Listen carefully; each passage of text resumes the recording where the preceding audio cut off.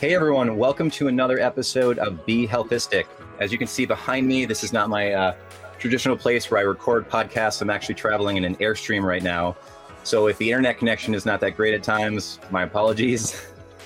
Today on the show, my dad and I are welcoming Dr. Joel Fuhrman, a board-certified family physician, New York Times best-selling author, and an internationally recognized expert on nutrition and natural healing. He coined the term Nutritarian to describe a nutrient-dense eating style designed to prevent cancer, slow aging, and extend lifespan, which we're going to talk more about today. We're also going to discuss how it's possible to prevent heart disease, diabetes, and many other illnesses, and also achieve sustainable weight loss using smart nutrition. Welcome to Be Healthistic, the podcast that's more than just health and wellness information. It's here to help you explore your options across traditional and natural medicine so that you can make informed decisions for you and your family. This podcast illuminates the whole story about holistic health by providing access to the expertise of Drs. Steve and Drew Sinatra, who together have decades of integrative health experience. Be Healthistic is powered by our friends at Healthy Directions. Now, let's join our hosts. Hi, folks. If you like what you hear today and you want to listen to future conversations on all things integrative and holistic health, subscribe to our podcast at behealthisticpodcast.com. Also, check out and subscribe to the Healthy Directions YouTube channel, which features video versions of our episodes plus extra videos you won't want to miss. And finally, we have more with me, Dr. Drew Sinatra, my dad, Dr. Steve Sinatra, and other health experts at healthydirections.com. So we'll jump right in, Dr. Fuhrman. I'm curious, as a family physician, how did you get involved in all this work with nutrition? Well, I got involved with nutrition when I was a competitive figure skater in the 1970s, and through my family and through my own athletic career. And I actually decided to go to medical school because of my interest in nutrition.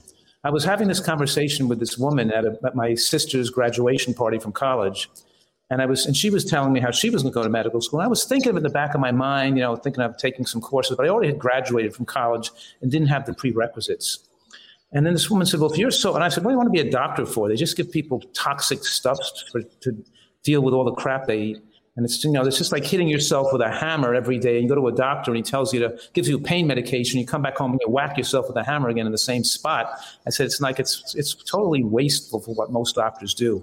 And she said, well, if you're so passionate about it, why don't you go back to medical school and be a doctor and change things? And I said, well, I've thought about that, but I don't have any of the prerequisites. I'm already, in my career, I graduated from college. And she said, well, so I dropped everything. I sold my family's shoe business that I was running. And I went back to the postgraduate pre-med program at Columbia, specifically to be a physician specializing in nutrition. And I wanted to be a family doctor so I could then do nutrition on all types of ages and peoples. And of course, eventually that woman became my wife, Lisa. Oh, okay. And I'm curious though, in med school, you probably didn't learn that much about nutrition. You probably learned everything about nutrition outside of medical school, correct? Right. Yeah, absolutely. Matter of fact, they made me chairperson of the Nutritional Education Committee at University of Pennsylvania. It was funny because I would actually be having these meetings and I'd be walking to my seat, in like the stadium seating and the other students, and we know they were older people, but like in their 20s and things, and they would be hiding their candy bars or their pretzels behind their backs and stuff like that. And I'd say, I'm not your mother, you don't have to hide it from me. So Dr. Fuhrman, you did a residency as well, right? I did a family practice residency. That's correct. So what was that, 3 years of postgraduate training? That's correct. 3 years. What was it like, being in that training where I guess sometimes nutrition was beneficial and sometimes it was non-existent, when you're doing surgery and stuff like that? Yes, I did a lot of surgeries and things. But yeah, the training was more like prison, I think. Yeah. Mm-hmm. Like I equated call and residency with getting out of prison. You'd mark off the days in the calendar when you'd be done. I'm going to be released from prison. It's like. No, it's no doubt about it. Now today, I think society is more humane in the training of a physician as it was years ago. So yes, for sure. Good. Well, Drew, I have a big interest in diabetes, and I'll tell you why, Joel. My mother and grandmother both had diabetes. Really? And they both went blind. It's kind of interesting that they met the same demise. And, you know, I'm a big CoQ10 user. I've been using it for decades. And my mother was riddled with glaucoma and retinopathy. And then I came across an article about coenzyme Q10 being utilized in glaucoma today, and also protecting the retina, you know, from degeneration. And you know, in my growth and development, you know, I always feared, you know, getting diabetes because genetically it's on my side. But then when I became, you know, endowed with CoQ10 and I've been using it for decades. And my family members were using it as well, you know, my sisters and my brother. And none of us have developed high hemoglobin A1Cs. And I'm wondering, do you think, you know, being a diabetic expert, you think CoQ10 might have made a difference in delaying, you know, the possibility of insulin resistance or even, you know, frank diabetes as well? Well, it depends on the other risks and the other habits, lifestyle habits that could have overwhelmed that beneficial effect. If you were going to be obese and eat a lot of, you know, greasy food, fried food, you know, high glycemic carbohydrates. But in other words, if your diet was poor, as you can't negate the effect of obesity. And as people get heavier, fat cells spew out lipokines and cytokines, and they make you insulin resistant, and they destroy your aromatase. They produce extra estrogen, throw off your hormones, and in other words, what I'm saying is that when your weight is relatively stable and you have a few extra pounds to lose, maybe that could play a role, but it couldn't overwhelm the overall negative effects of being overweight.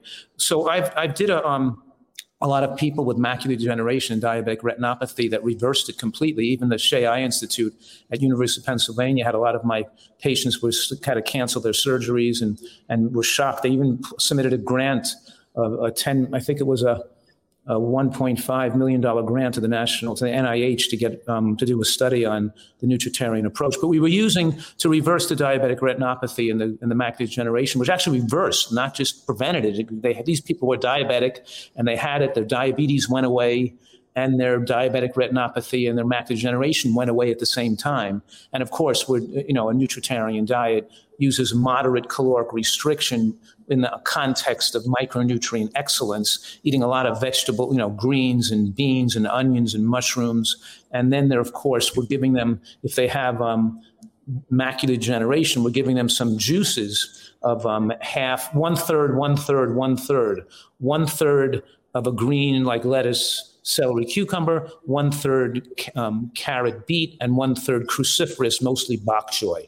So we're trying to flood them because with the amount of the carotenoids that are great for the back of the eye in the juices could be 20 times as much as those rad supplements ophthalmologists give their patients, you know, with the carotenoids, and you absorb them better. They work more effectively when you're getting them from food and juices in the natural state than just taking one or two in a supplement, because you get hundreds of them that work synergistically when you take in the whole dietary program. So I've had a tremendous success in not just preventing diabetes, reversing diabetes and reversing the eye damage from diabetes, you know, so. That's incredible.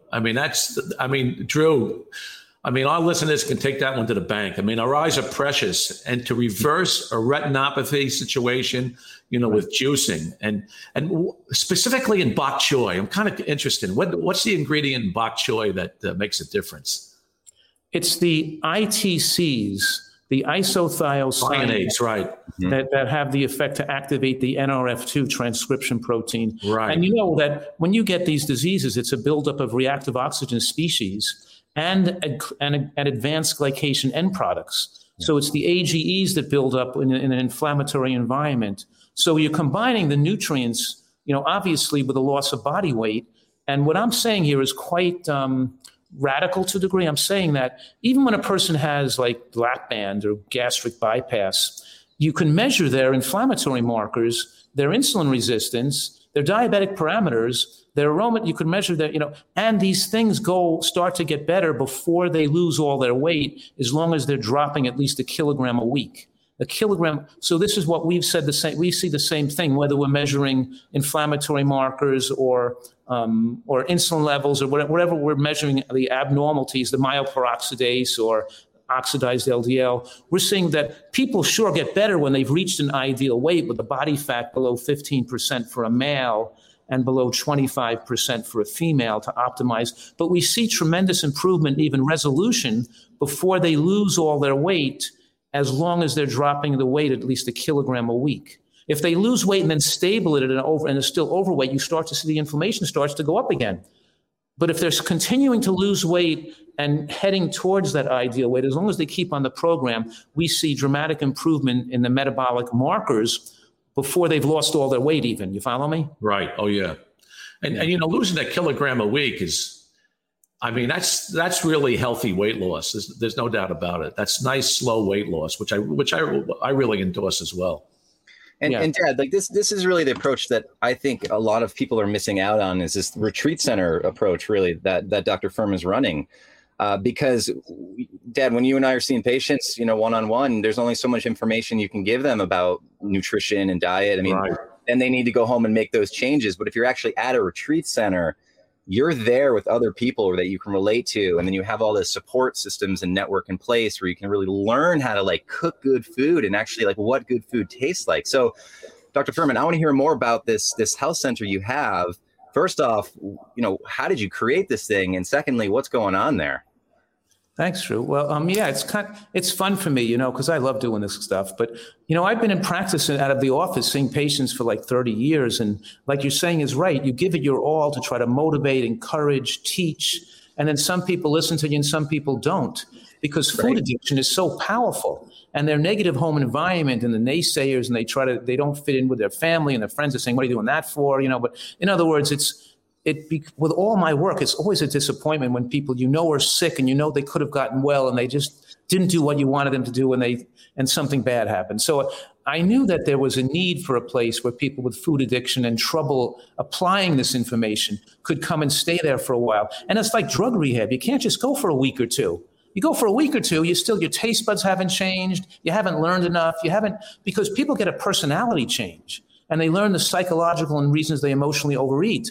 And it takes time for them to retrain their taste, learn the information. And also, we give them so much training on food addiction counseling.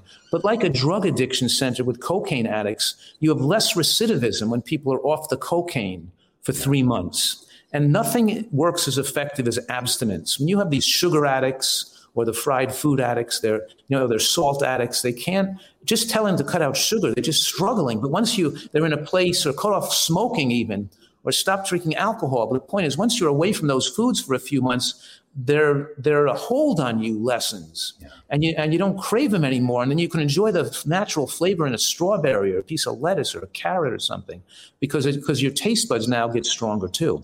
So yes, I'm saying that.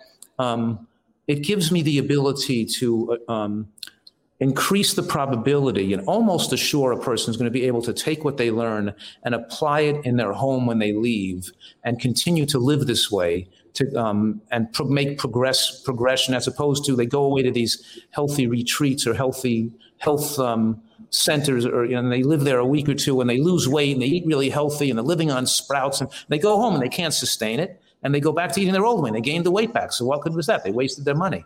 So I wanted to really set up a place where I could kind of assure that people would learn this and adapt to it and be indoctrinated in it so well that when they go home, they have the skills and the ability to stay with it long term. Like, for example, I had a girl who was 19 years old who came in, who was 380 pounds. Ooh. And she didn't want to be here. Her parents forced her to be here. Mm. She was giving me an argument that she's never going to eat this way. What is she wasting her time here? And I said, well, you can go home now. This is not if you don't. But she stayed 3.5 months, and she went below 300 pounds. She lost 80 pounds in 3.5 months. But she became so nice. She was so grateful to be there. Her personality changed. Her whole purpose in life changed. It was great. We went on hikes with her, and she really became a different person. She went home, and she lost another 100 pounds since she's been home. And she looks great now, and she just is so excited about her life now. And so I see a lot of people. So you feel good about that. You know that you could have impacted her if she just stayed a few weeks. She needed to be here a few months, to have a long-term effect in her life.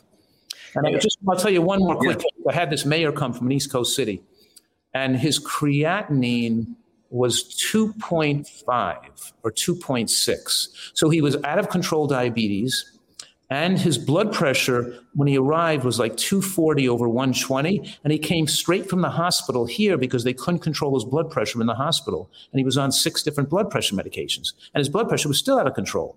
So of course, we didn't just control his blood pressure in the first week, but by the time of the second week, he was off all blood pressure medications with a normal blood pressure. And his diabetes went away, so we didn't require any medications.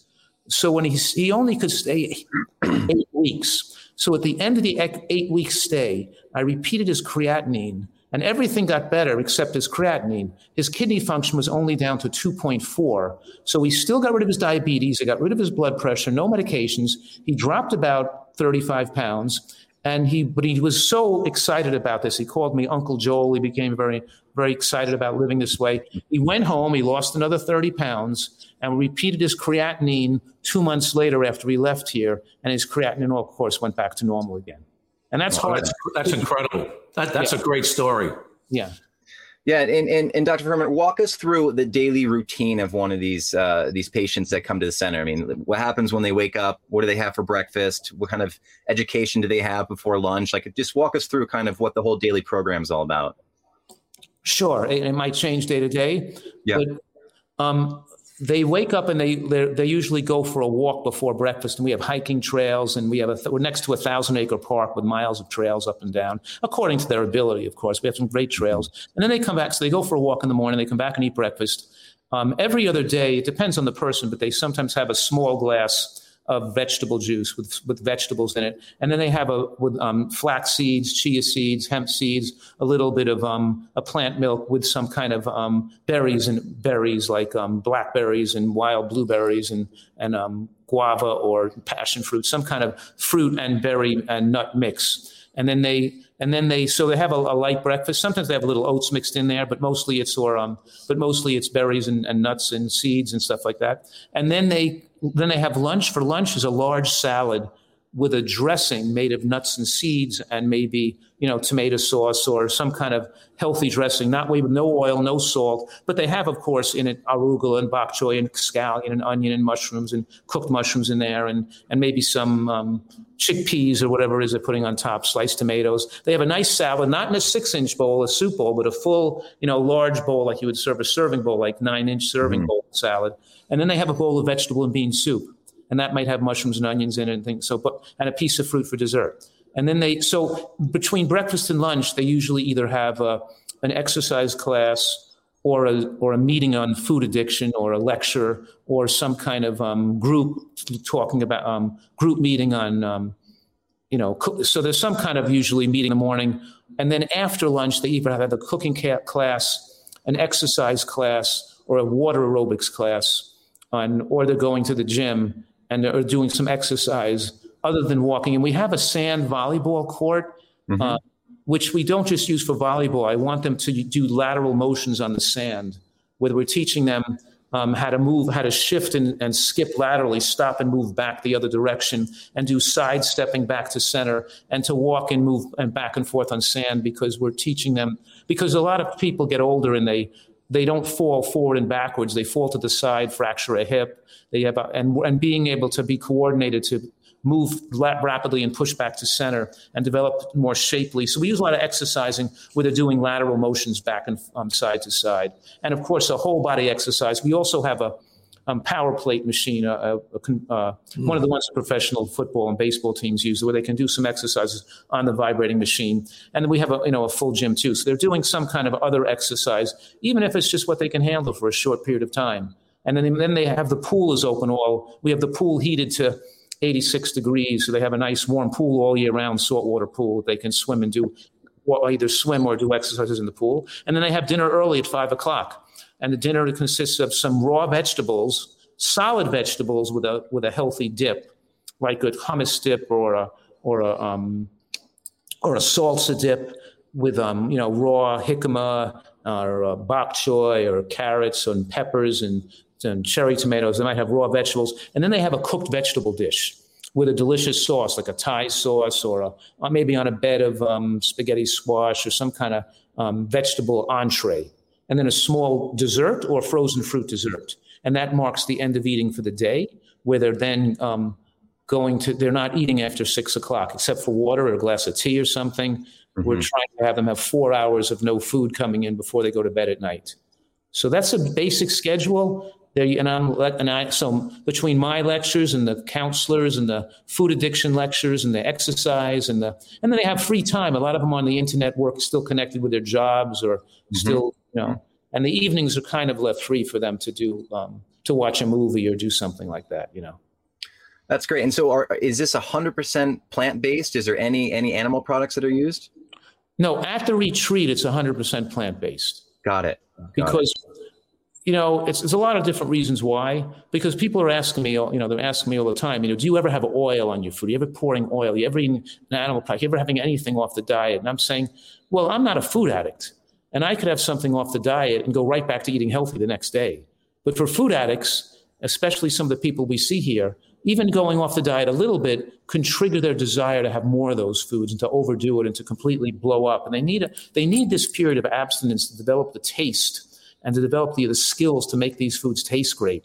Mm-hmm. And you wouldn't be amazed how we have 4 chefs, and you would be amazed how great the food tastes. And we teach them how to make the food taste so fantastic with the type of recipes and dressings and things that we're making here.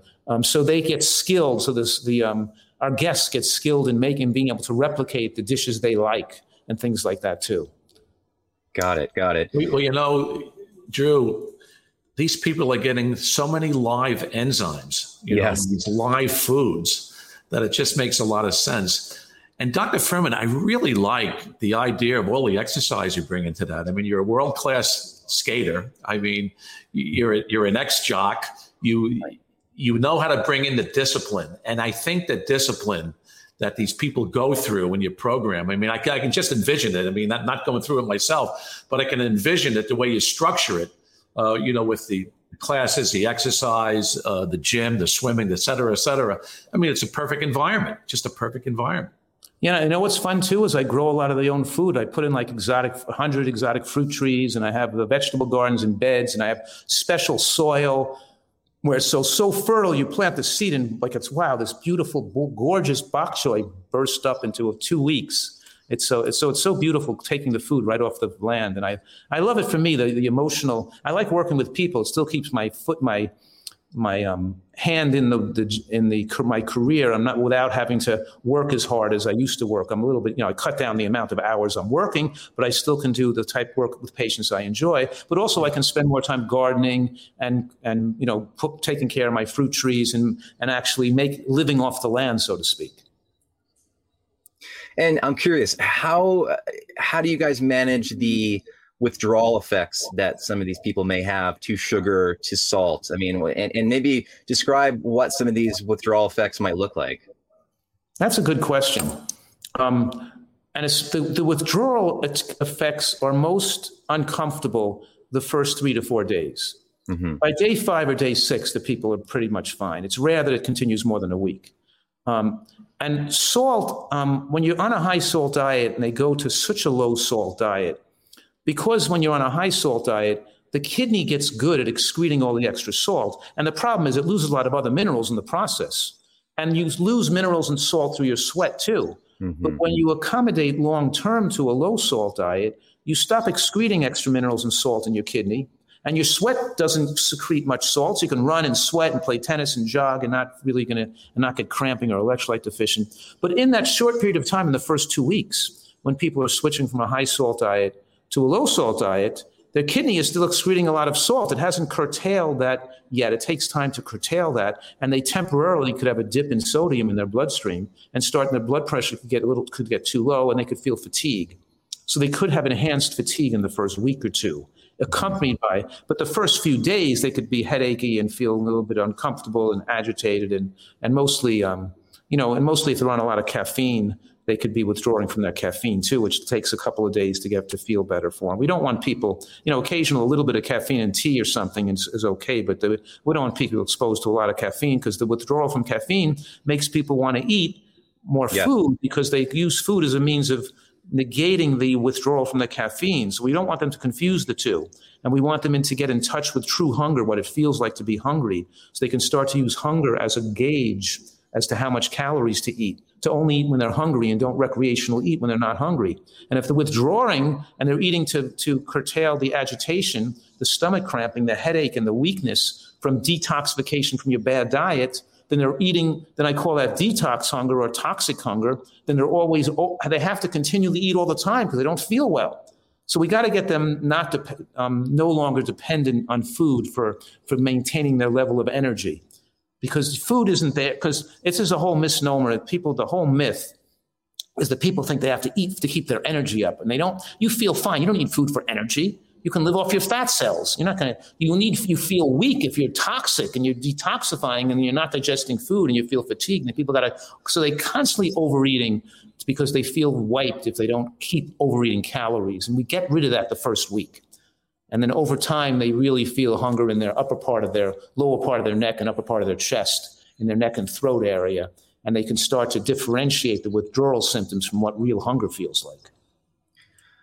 And I know this will probably change based on who's coming in, their weight, sex, et cetera. But generally speaking, what type of calorie count per day are people aiming for at the center? That's exactly. We may have a person who's an athlete coming in, you have a rheumatoid arthritis, or a big person coming in who's not overweight, let's say, and they may need more calories. But generally, most of the overweight people who are food addicts, and that's the majority of our patients, are women who are overweight who have food addiction. That's the majority. And so most of them were shooting between 1,200 and 1,400 calories a day, between 1,200 and 1,400. And that's a lot of food when you're eating so much vegetables and mushrooms and onions and all kinds of dishes. That still could be a lot of food for them. And they might even have to moderate that to make sure they're losing a pound every 3 days. Because we want people to, and most of the people don't. Most of the people losing 20 to 30 pounds the first month, by the way. They're losing more than a kilogram a week. But even the people that are relatively slow weight losers and have more difficulty keeping that up, we're monitoring them to make sure they're dropping approximately a pound every 3 days to keep them on track. And what's funny is that people say you can't age backwards, you can only slow the aging process. But that's not true. You can age backwards, because we can do telomere tests and we can do all kinds of, and we see that these things, after 3 months of eating so healthfully, their telomeres show they're 10 or 20 years younger. You know what I mean? I mean, you can see the way they look and they feel in their skin, and they're actually it has an anti-aging effects. Hey, Joel, I'm curious, what percentage of fat is in a diet? You're giving them all fresh fruits and vegetables and some soups, et cetera, but have you ever, figured out how many carbs are in a diet, grams of protein, carbs, and fats, et cetera? Yeah, absolutely. Because believe it or not, one of the most striking findings in the last decade in the history of nutritional science has been the Adventist Health Study 2, that has 17 other studies corroborating the fact that more nuts and seeds in the diet and more of the fat from nuts and seeds lead to a 39% reduction of cardiovascular death. Right. Points. And that's been reproduced in study after study.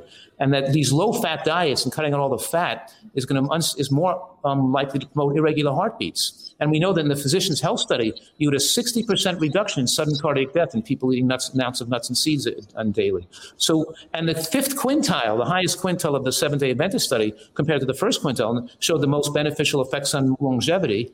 And they were eating about more than 1.4 ounces per day of nuts and seeds. So we strive for about a half an ounce of nuts and seeds with each meal. So people are eating even my overweight patients are getting an ounce and a half of nuts and seeds a day. And me, for example, doing more exercise and more, so I'm eating more 3 ounces a day of nuts and seeds, but my patients are probably eating that are here are probably, unless there's a teenager here or some person who's not overweight, just enjoying the food, they can have more. But most of the people who are overweight are getting 1.5 ounces, because that's what the Seventh-day Adventist study, Adventist Health Study 2, showed were the most positive effects. And that was in all cohorts, men, women, old, young, Caucasian, Asian, whatever it was, vegan, non-vegan. It showed it held through all cohorts that the inclusion of nuts and seeds, particularly and especially walnuts, and so we're giving them some degree of fat. Right. Their diet is not one of these super low-fat diets. Like, I don't strive for 10% of fat or low. They're probably getting more like 20% of calories from fat. Oh, I love it. I mean, you're singing to the choir. As a heart specialist, I believe in it. I think the high carbohydrate diet is really the most inflammatory diet. I'm interested in your thoughts about the Predimed study, because the Predimed study, looked at, nuts and seeds, and it's a third of those people got nuts and seeds, and a third got 4 tablespoons of olive oil a day, and then the other group got the American Heart Association diet. Right, exactly. Stroke, cancer, heart disease went way down in the people getting the higher fat diet as well. That's right, and the nut and seed diet got even more protective effects than the olive oil did. Yeah, so, slightly more protective. You're correct. Yeah. Yeah. So that's what I'm saying. So most nutritional scientists agree that walnuts are better than walnut oil, and sesame seeds are better than sesame oil, and almonds are better than almond oil. So that's the unique part of the Nutritarian diet, is making sauces and recipes. Instead of the oil, we use the whole nut or seed to make these sauces and dressings that really taste great. So we're really switching. And oil is more fattening. Even, oil, it doesn't trigger the apostat receptors in the hypothalamus like the nuts and seeds do. And all the calories in nuts and seeds are not biologically accessible, because the sterols and stanols attract fat and pull some of that fat into the toilet bowl. So it gives you the signals you ate all those calories, but then eventually they don't all biologically enter the bloodstream. So what I'm saying right now is that oil increases your desire for more calories as an appetite stimulant. And nuts and seeds do the opposite. There's a very opposite effect. So we switch the fat from oil to whole foods, including, low sodium olives and a little avocado dip and stuff like that. So we do use those kind of healthy fats in the diet and get remarkable results doing so. Now, and the other second finding that's so important is it showed that all plant-based diets were very different, in that adding more protein in the form of plant protein, like soybean, hemp seeds, Mediterranean pine nuts, broccoli florets. We're talking here about that more plant protein enhanced longevity, whereas more animal protein decreased longevity.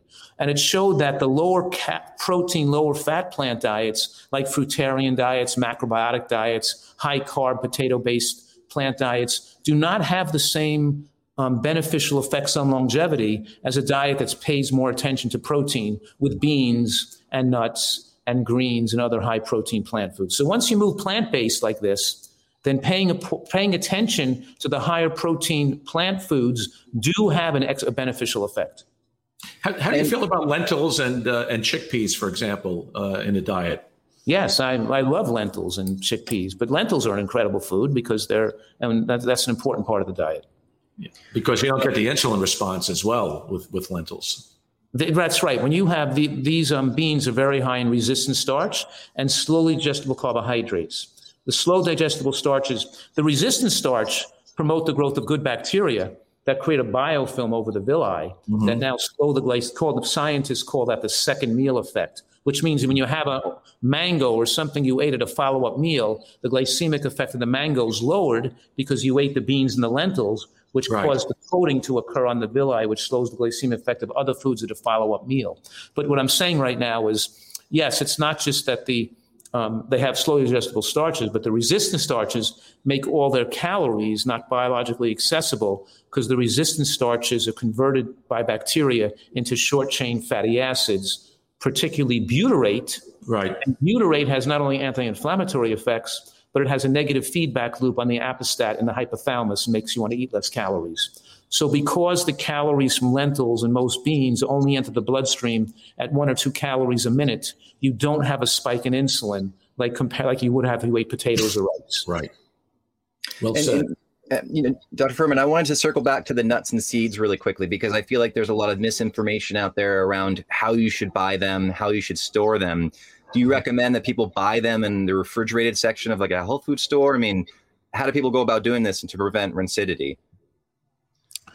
Well, when they, we want all food, to be fresh if possible. But you're right. If you're buying them in bulk and not going to eat them right away, they should then store them in the refrigerator or the freezer. Nuts and seeds store well in the freezer too. And a lot of people have freezer space to spare, Okay. And we recommend you grind the flax seeds and then either use them or store them in the freezer because they'll actually keep better in the freezer once they're ground.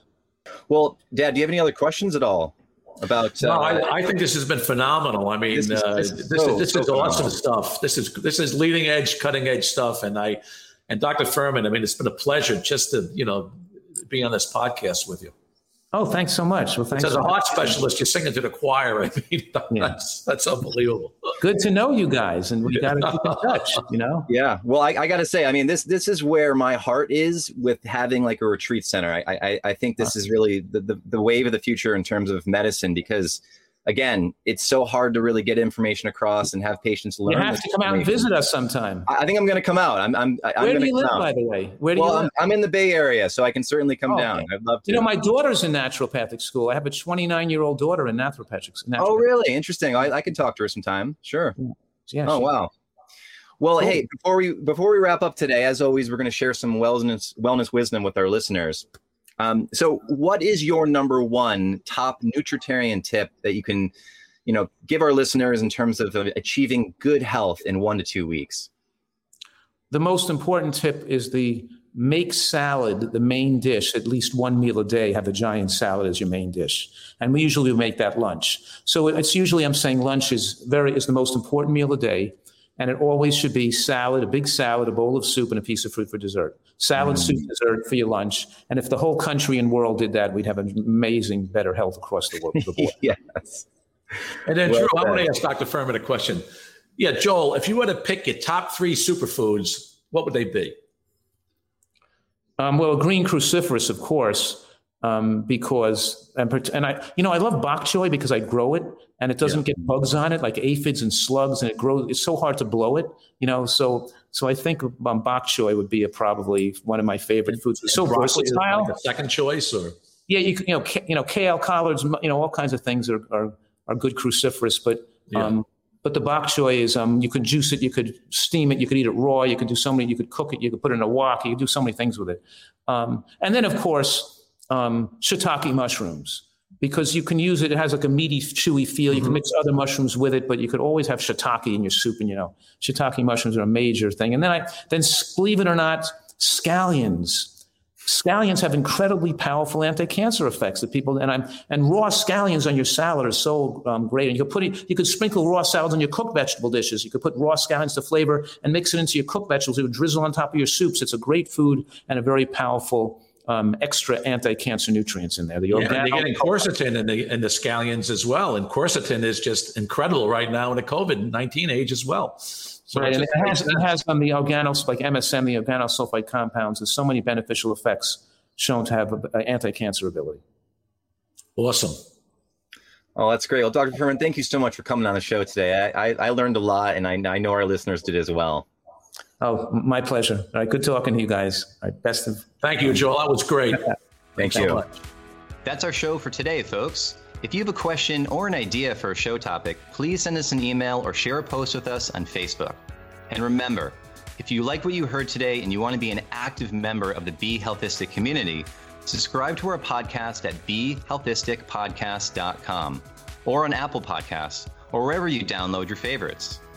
You can also find more great content and information from us and the Healthy Directions team at healthydirections.com. I'm Dr. Drew Sinatra. And I'm Dr. Steve Sinatra. And this is Be Healthistic. Thanks for listening to Be Healthistic, powered by our friends at Healthy Directions with Drs. Drew and Steve Sinatra. See you next time.